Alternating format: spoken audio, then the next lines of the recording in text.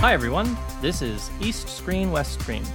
Welcome back. This is show number 2 for Thursday, August 20th, 2009. I'm your host, Paul Fox, and joining me here in the virtual studio from Hong Kong is my co-host, Kevin Ma. What up, everyone? Also, we're very fortunate today to have joining us in our third chair, former classmate and friend of mine, a person who works in the arts criticism field, writing for several papers here in Hong Kong. He's also a director of his own drama troupe, and he works as a videographer for the British Council, William Chan. William, thanks for joining us. Yeah, welcome. Hi, everyone.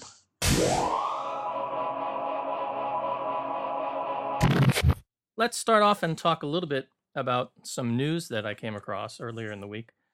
This first article relates directly to Hong Kong. This was an article I came across in the South China Morning Post, and it's calling for Hong Kong to sort of take on the role as a Chinese movie hub.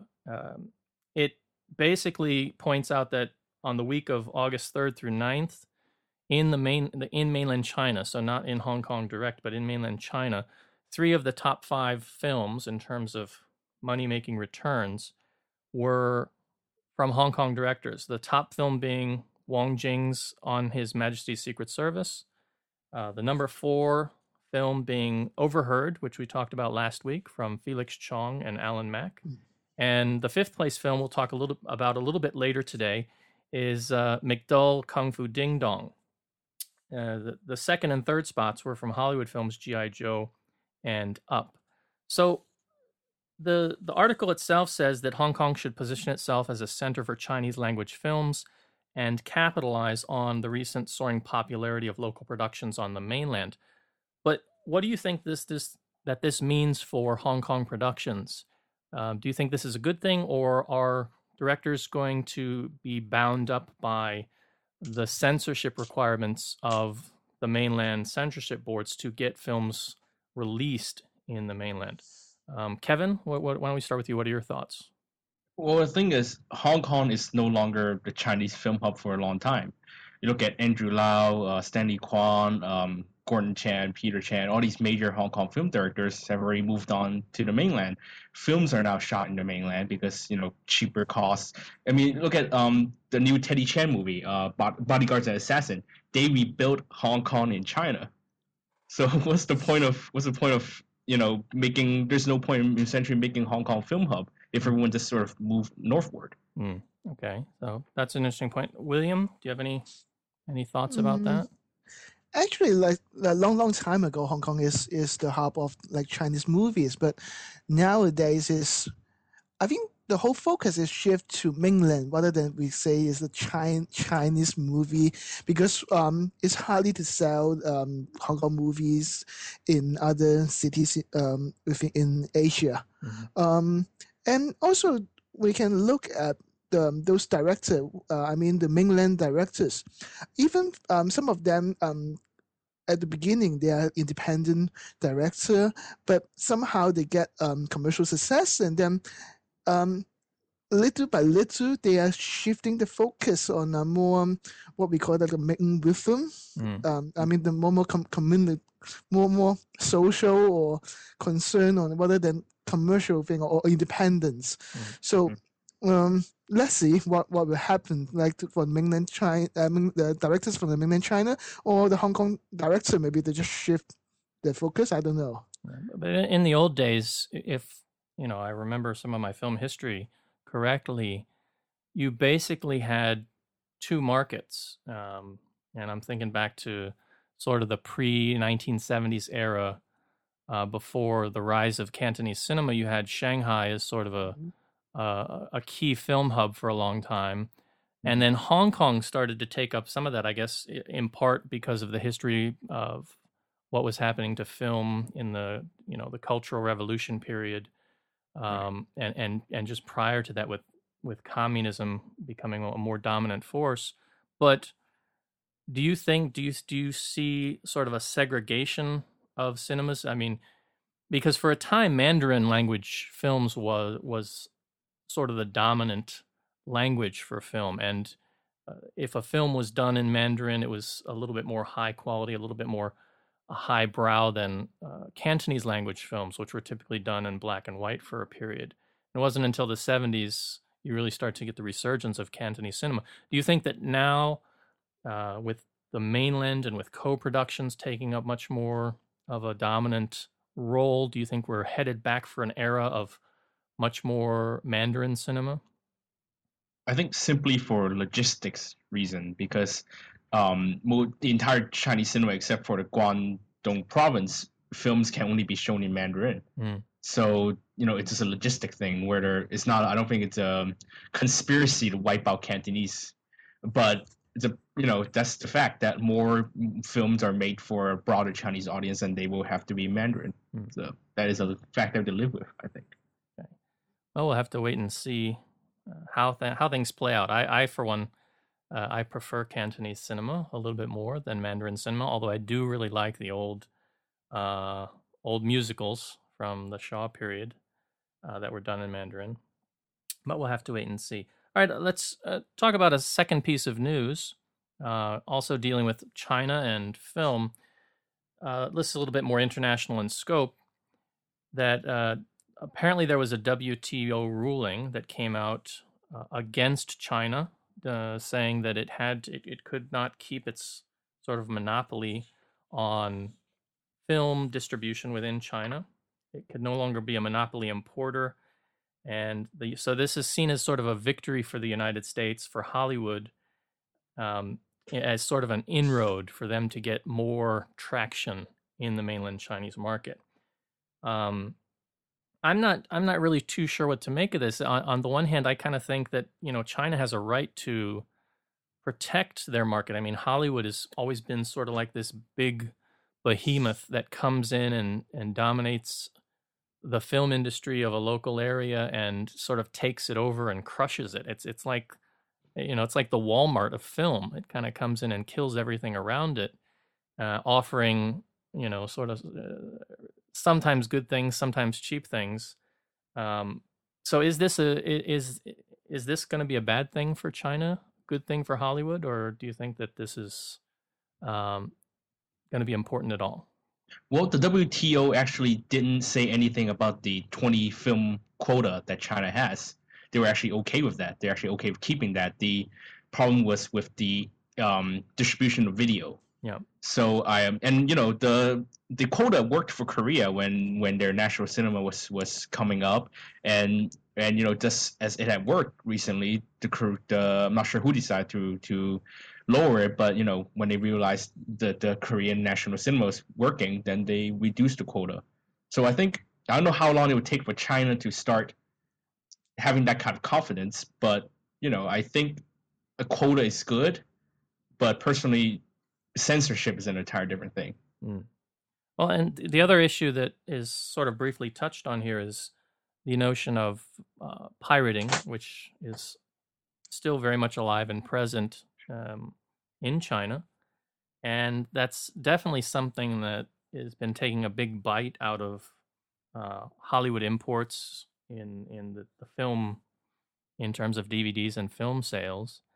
And it doesn't seem to be something that China itself is quite ready to address. I mean, I know that I can recall like a couple years back, there was a big summit in Shenzhen between the U.S. and between the Chinese government, the mainland Chinese government, trying to address the issue of piracy. And even here in Hong Kong, it's still a pretty rampant thing that is easily found on many street corners or in many centers. And the one thing that I've noticed is that there tends to be every so often, every 6 months or a year, they'll come out with a new regulation, and the law enforcement will have a new way of cracking down. And these little places that sell the pirated DVDs will close down for a few months, and then a few months later they'll open up and they'll have a new system that sort of works around whatever the latest law enforcement policies are in place. So there doesn't really seem to be a solid solution for this. William? I don't think piracy is ever going to go away. I mean, when people realize they could get entertainment for free, they feel they're entitled to it. Yeah. And that is a problem, especially with the younger generation with digital media. William, what are your thoughts on this, since you kind of see this from different perspectives, being a videographer yourself? It's hard to tell, but I don't know. I don't really have any comments on that. Mhm. As I'm not really understand how it works. But about the privacy, it's really hard to what it's called to really to execute the regulation to stop the privacy is impossible. So the only thing is that to let the people know about what would be the difference to watch it or to get a um, legal copy rather than a private copy. What are the differences or how what is between these two? I mean, the education is more important than how to stop them to get private copies. But sure, this is a long way to go. Okay, yeah. Yeah, right now I think the authorities are scaring people into not pirating movies when they should be, yeah, like William said, teaching them why is it better to watch a movie on a legal copy. Well, I know locally I look forward to seeing Simon Yam before any movie I watch come on and say, just don't do it. You know, it's the local movie industry, and I always get a kick out of going back and watching the Western equivalent with Jackie Chan and Arnold. They did a PSA a few years back where you know they're both dressed up like the Terminator and saying, you know, piracy, just don't do it. You know.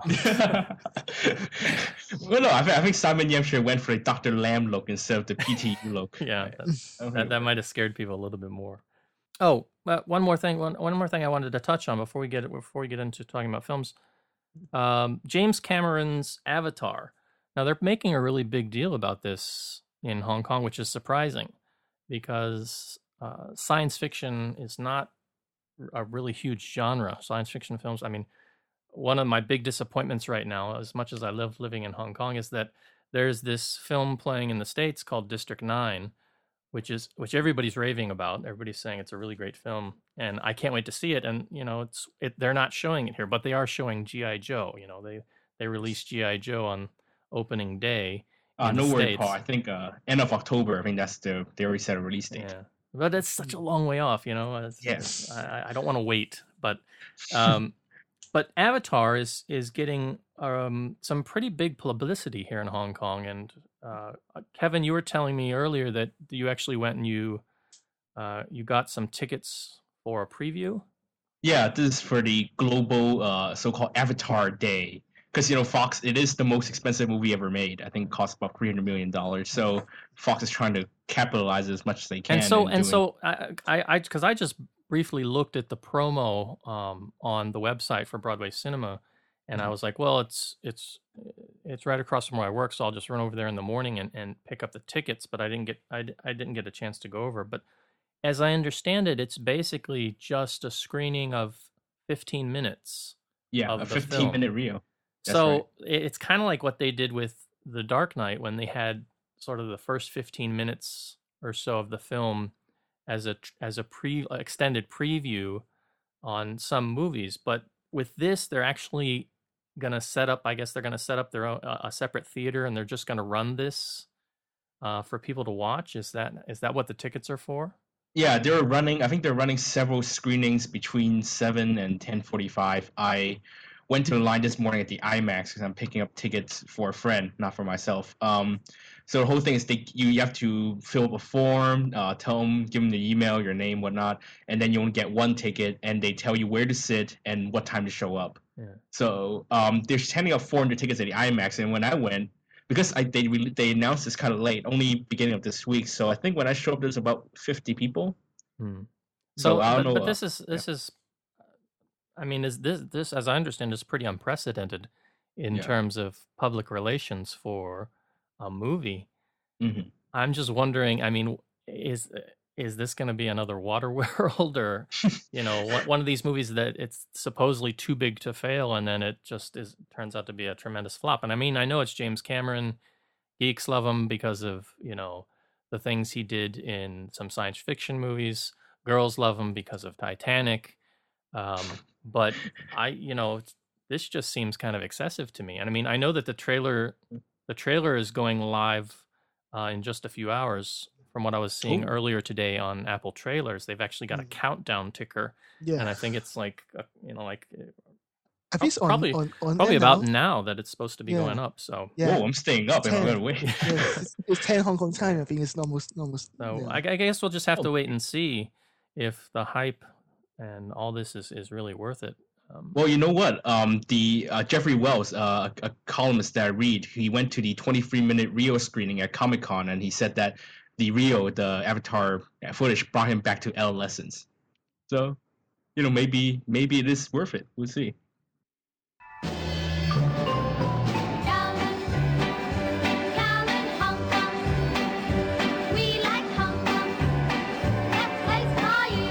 Moving on to our first film topic for East Screen. This week we're going to talk about a pig. That is the famous Hong Kong pig, McDull, has returned in a new film called McDull Ding Ding Dong. Now, technically, this is, I guess some people would call it, I would call it McDull 4, but I know a lot of people don't like to consider McDull the Alumni as a sort of an official McDull film.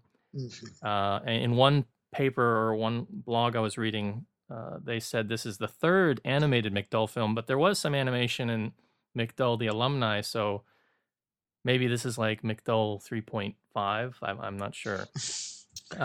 But it is a new McDull film, and it's quite different from the previous 2 or 3 films, if you consider the Alumni in there, in part because it's sort of commercializing itself out towards the mainland audience, where it actually was released first, but it still has a lot of very central Hong Kong core elements that are very difficult to translate outside of a Hong Kong context for an international audience, and some might say even a mainland China non-Cantonese speaking audience.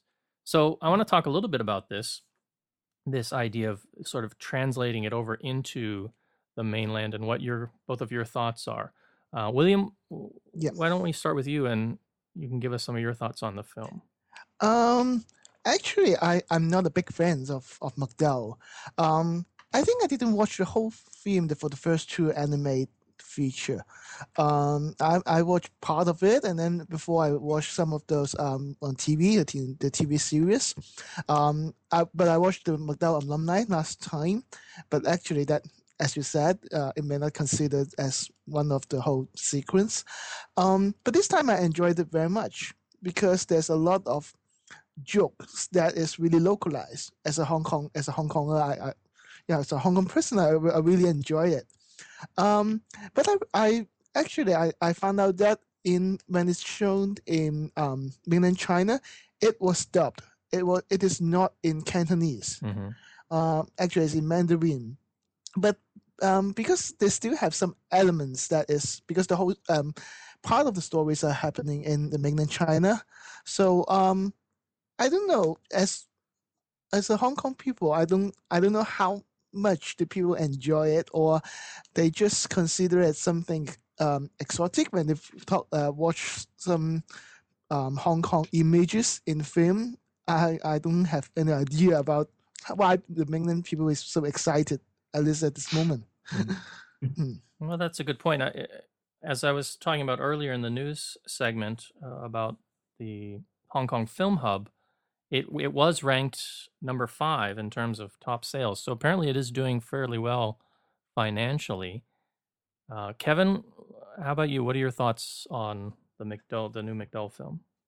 I really did enjoy it, I think, all the films, because it is the most narratively complete, coherent one, because it actually feels like there's a story that's beginning to end.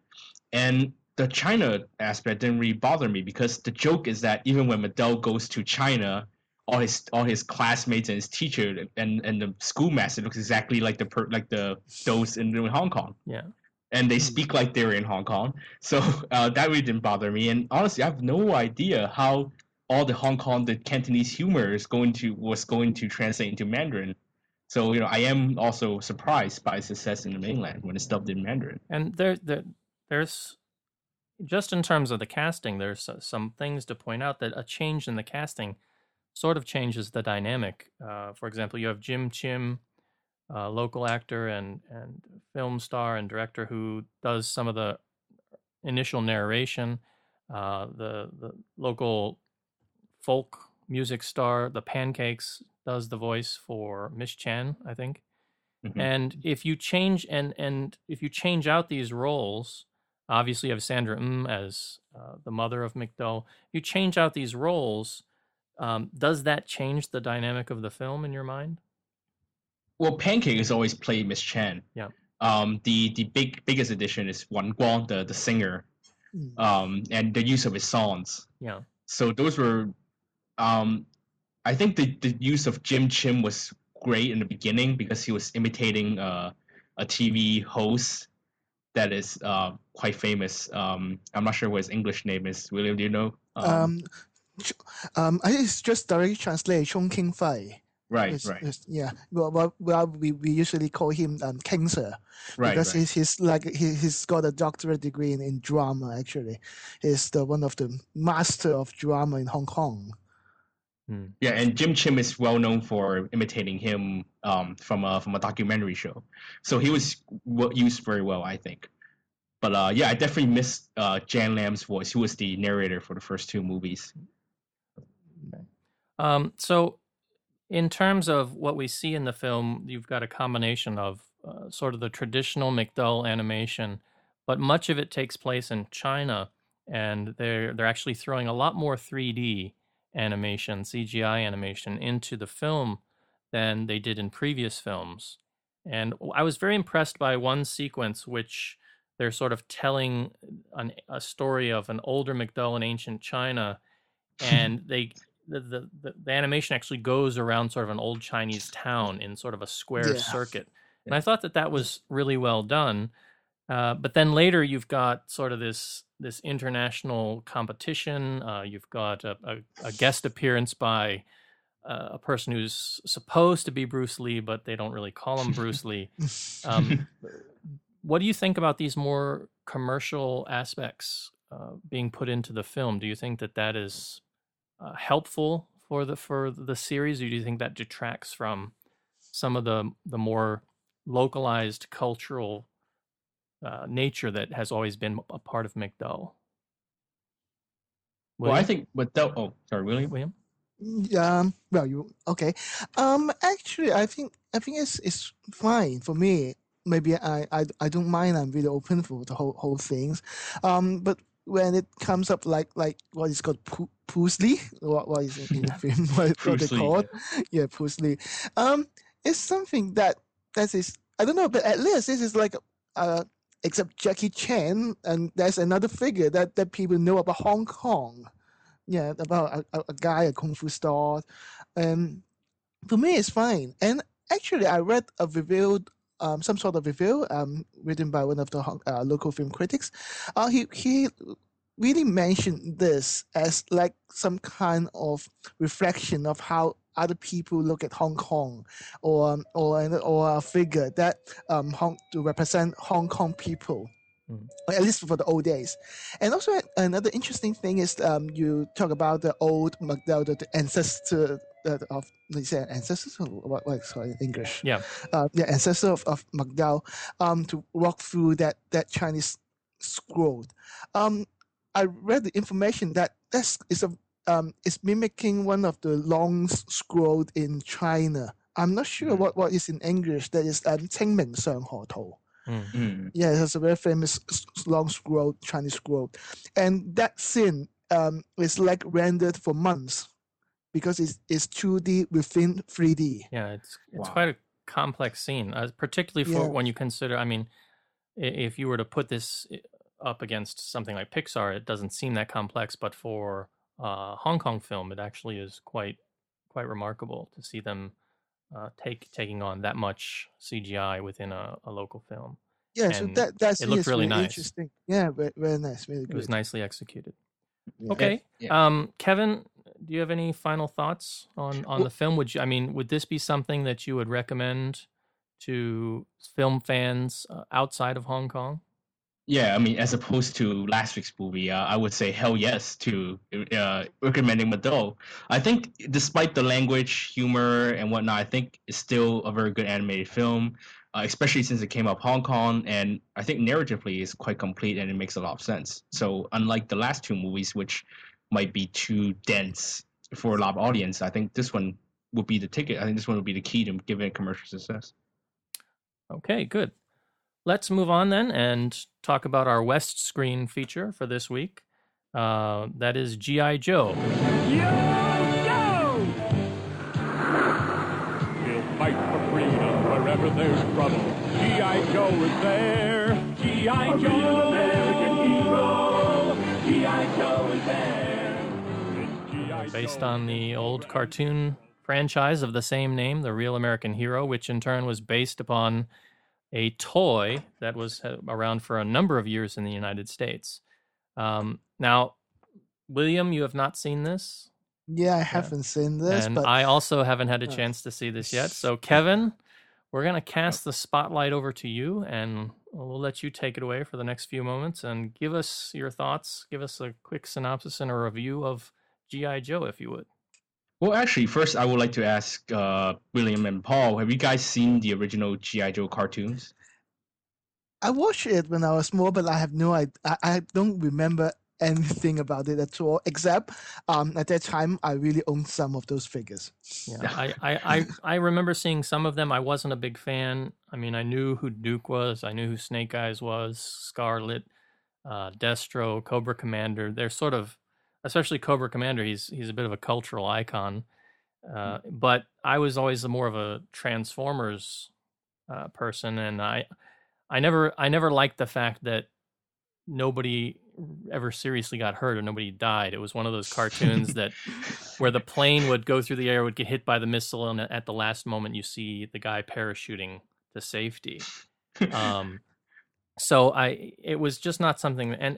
But interestingly enough, I do know that there is a recent animation of shorts that came out. It was on one of the cable networks that they did, and it was very adult. It was apparently very well done, with lots of violence, people getting shot, people dying, and apparently was very well put together. I saw part of one episode, but I'm hoping to see the whole thing later. So, but other than that, I don't really have a lot of exposure to the Joe series, the Joe storyline. Well, then you guys still know more about G.I. Joe than me, because the only exposure to G.I. Joe are the parody public service announcements that have been going around YouTube for years. I don't know if you guys have seen those. Yeah.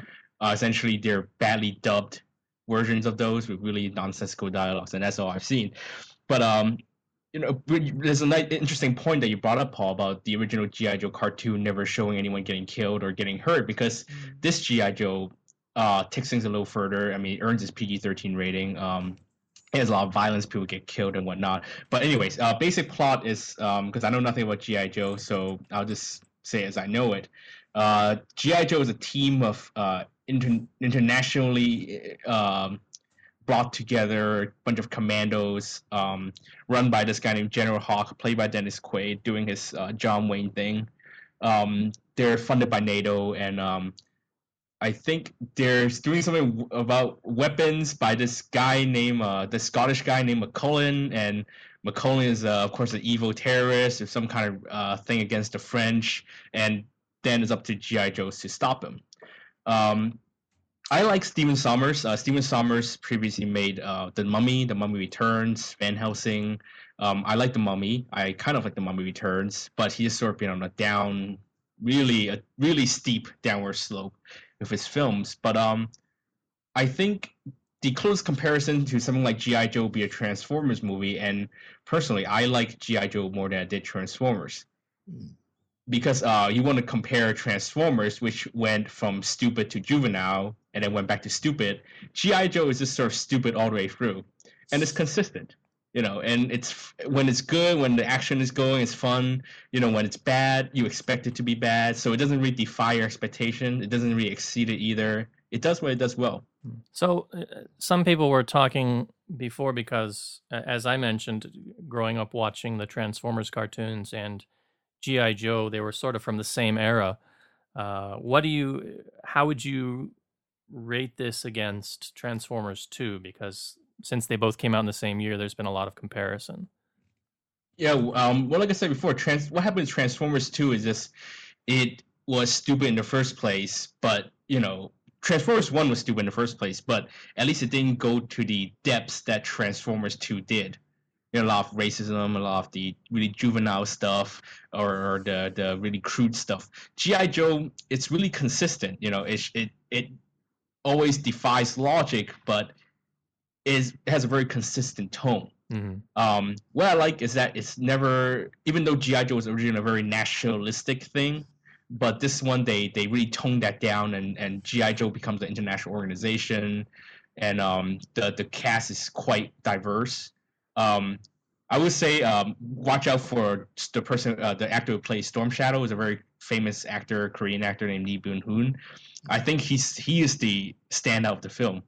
Yeah, a lot of people have been saying that obviously Snake Eyes is a favorite character, sort of the ninja-esque character, being played by Ray Park, who is sort of the martial arts icon for a lot of Western cinema roles. He was Darth Maul, and he was in X-Men, and so he's sort of established there as the silent deadly ninja. And then I guess Storm Shadow is his counterpoint, and a lot of people said that those two characters are sort of the best parts of the film. Right. Snake Eyes, Ray Park performs very well physically, but obviously he is hindered by the mask. Lee Byung-hun shows why he is one of the top actors of Korea. He shows it here. He has the charm. He has the physicality. He shows his six-pack. He's I don't know why people aren't talking about him more. He's obviously a standout. Forget Channing Tatum. Forget Martin. Well, the Wayans brothers. I forgot who it is. Lee Byung-hun should deserve. I think he deserves his own spin-off.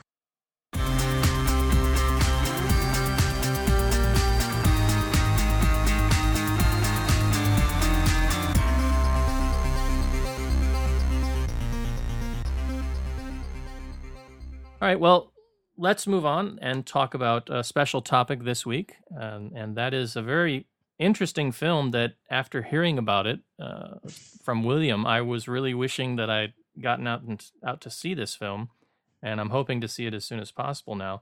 And that is a film from Japan called Vampire Girl Meets or Versus? Versus Frankenstein Girl. And I mean, if ever you needed a title to sell you a movie, this is that movie, and this is that title. So both of you saw it. You got to see it during the festival that's playing. So why don't Kevin, if you'll give us a little bit of a synopsis of the film, and then William, you can chime in and tell us your thoughts on it. Okay. Oh, yep. So Vampire Girl versus Frankenstein Girl is a line of film from the filmmakers who made such cult classics like Machine Girl and Tokyo Gore Police. I don't know, William, have you seen any of those? No, I haven't seen it, but I really want to watch the Tokyo Gore I've seen Machine Girl. I've actually got it bookmarked on my Amazon wish list somewhere, and it's one of those that you look at the cover and you go, yeah, I think I want to watch it, but then it's just not at the right price point to be something that you really want to buy. And I remember like in the $5 bargain bin. Yeah, right? The last time I was in the States, I kept saying, go to Blockbuster and see if they have Machine Girl and rent it. And I never got a chance to do so. So continue, Kevin. All right, so what these guys are known for, because Nishimura, I think that's the guy's name, he's very famous for doing special effects for other Japanese films. So he started doing his own films. And they're known for very exaggerated violence. Like, for example, I believe he said he used 4 tons of blood for Tokyo Gore Police, and he only ended up using half of that for Vampire Girl versus Frankenstein Girl. So anyway, the plot is very simple. It takes place in a high school where there are these very, let's say, unique groups. Of course, it's meant to satirize a real high school. Anyway, there's a new transfer student, and she falls in love with one of the regular male students. And what she does is she gives him Valentine's chocolate. Turns out this Valentine's chocolate has her blood in it, and once he eats it, he half turns into a vampire. So of course that's her way of confessing her love. And so but meanwhile, that attention sort of irks the class Lolita group, the leader of the class, the school Lolita group, whose father is actually a mad scientist in disguise. So something happens to her. Somehow she dies, and then of course her father, the mad scientist, turns her into the Frankenstein monster. So hence, Vampire Girl versus Frankenstein Girl. And so, is there a throwdown brawl between the two? It's sort of a gothic love triangle. Oh, of course. It wouldn't be versus if they didn't really take on each other at the end. Yeah. Okay. Yeah. So, William, what were your thoughts on the film? Is this something that should be a must see for film goers out there? I don't know. It depends. It depends on how do you about how can I put it like that? It depends on your taste, I could say. Actually, before I really decided to watch this film, I just go to search for its trailer, and once I watch the trailer, I think, oh, it's so crazy. It's just like it's really cult, or I don't know how can I put in words. It's just like it's cheesy, but it's like fun. The blood is splashing everywhere, and then the just chopping, and all the head is coming out. And afterwards, I show it to my colleagues, and then he really want to watch it. But after he watched the trailer, he said that, oh my God, you've bought the tickets already? It's so crazy. How can I watch this film? But at the end, when we both watch it, he really enjoys it. Yeah, it's something that you may not accept. Like you may not ever get a chance to watch this as like the mainstream film or other things. It's just something that very low budget, but somehow they make it look really cheesy, but that on the other hand is lots of fun. Yeah. So not having seen Tokyo Gore Police or Machine Girl as of yet, I have seen the covers of those films, and like this film, one of the key elements seems to be that it's taking place in and around a school. The girls on the cover are wearing schoolgirl uniforms. So would you say that this then is simply qualifying as an exploitation film, or is this something that has some other added elements that somebody who's maybe not into exploitation films so much, but would like a good sort of vampire story or a good sort of gothic monster story, crazy scientist story, would this be something they would enjoy as well? I don't know. It's just something really crazy. All I can say is, it's never close to like typical vampires or Frankenstein story, because they got something really extreme. I can say it. They can cut the wrists, and then the blood come out as a sword. And or the mother of the vampire girl can make some cuts on his leg, and then so her face become a road. Yes, come abuse. Yes, that is something really crazy. That's it. I can never thought of this kind of ideas when I'm doing my creative works. I think exploitative is the word. I don't think anyone looking for a good horror film would want to watch this because there's nothing really scary about it. But people looking for a good action flick actually could get a kick out of this. But with that said, I wouldn't actually blame anyone for not wanting to watch it because it is so extreme that you can't take it seriously. But there are those people who can't take blood, and I wouldn't blame them for not wanting to watch this movie. At first I experimented only with dead animals, and then a human heart, which I kept beating for 3 weeks. But now, I am going to turn that ray on that body and endow it with life. And you really believe that you can bring life to the dead? That body is not dead. It has never lived. I created it. I made it with my own hands from the bodies I took from graves, from the gallows, anywhere. Go and see for yourself. That's going to close it up for our main topics. let's move on to our last segment, our Flying Buddha pick of the week.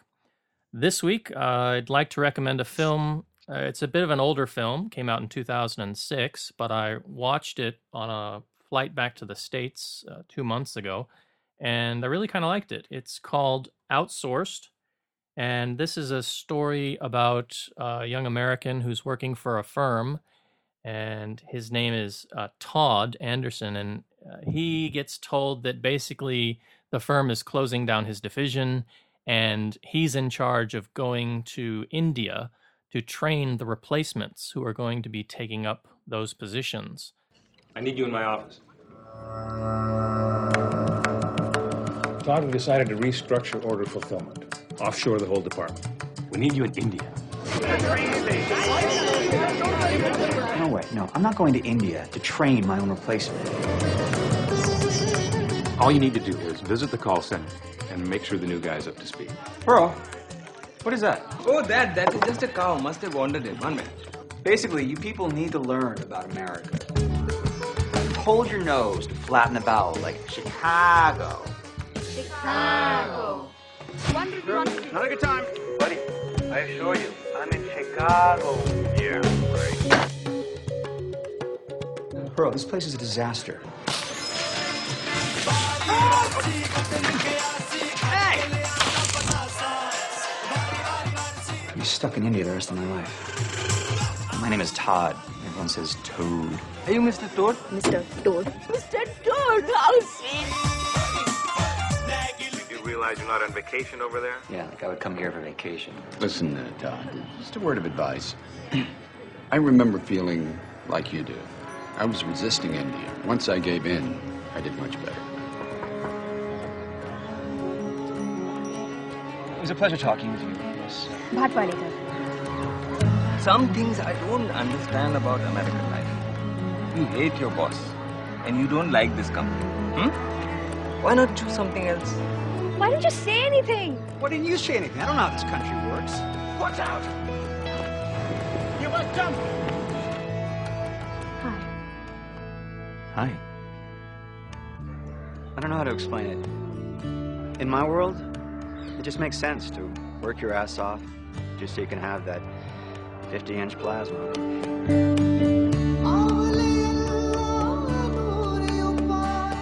Someone's got to train the new guy.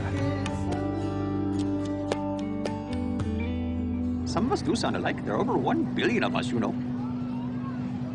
That's terrible.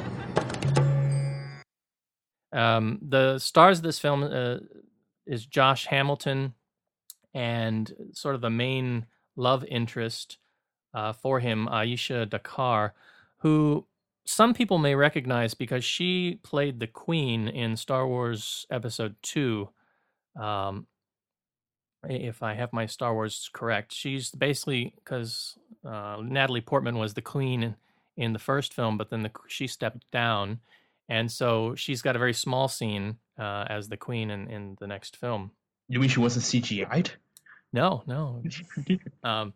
So, but it's a cute little story. It's got it feels a little bit like Bride and Prejudice, if you've seen that. You know, sort of the multicultural romance that ensues, and the main character Todd trying to come to grips with living in India and getting used to the culture and the customs in India. And it's got some really nice moments. It's not a great film, but it's sort of a quiet and very pleasant film. And now with a lot more of Indian films coming into focus, they're starting to see a lot of these sort of hybrid Hollywood/Bollywood productions. And if this is something that you're interested in, you should probably give Outsourced a try. You can find it on iTunes. If you have access to iTunes and an iTunes account, you can rent it there. That's how I've seen it. It's also available on video through other channels, Amazon, or you can try your local video store. Kevin, you have a pick for us this week? Yes, I do. As a student, of course, for the second week in a row, I pick a cheaper alternative to a movie that already exists. This week is Kiyoshi Kurosawa's Tokyo Sonata. I saw this last year at a film festival, and I like it very much. But it's taken very long for a video release, especially out of Japan, because it's not subtitled. And is still going around the theaters in America. I'm not sure how it's doing in Britain. I'm pretty sure it had a release already. But this, the Hong Kong release, I believe is the first English subtitle release. Why is this movie worth noting? Because it won the best film at the Asian Film Awards this year, as well as best screenplay. And I think it was one of the best Japanese films of last year. It's also very timely because it's about a family in Tokyo. The father is laid off, and he essentially has to hide his unemployment status from his family. And meanwhile, the other members of the family deal with their own issues, and slowly the family sort of falls apart, and you could say kind of comes back together at the end. And why I picked this, again, is because it's the first English subtitle release. The quality from Megastar is not great. It's only in Dolby Digital 2.0. It is widescreen, but it's only in PAL, and there's no extra to speak of. But if you're in a hurry or you like to watch this, because I know it's been out for quite some time and hasn't been really made available as it should have, I would say catch this release. It only costs about $11. But of course, if you can't get this copy, it's still playing around America. And like I said, it should be slowly rolling out in English subtitle releases. So Tokyo Sonata, Kiyoshi Kurosawa, catch it if you can. All right, that sounds good. Well, I think that's going to about do it for our episode this week. I'd like to thank our special guest, William, for coming in and sitting in a third chair with us. Kevin, if people would like to get in contact with you or follow you, you want to tell them how they can do that? Sure. I have a blog at lovehkfilm.com. That's where you can read my film reviews, and also you can find my blog, The Golden Rock, there. The URL is lovehkfilm.com/blog/The Golden Rock in one word. Or you can also follow me on Twitter under The Golden Rock, again, one word. Or you can also email me at thegoldenrock, one word again, @gmail.com.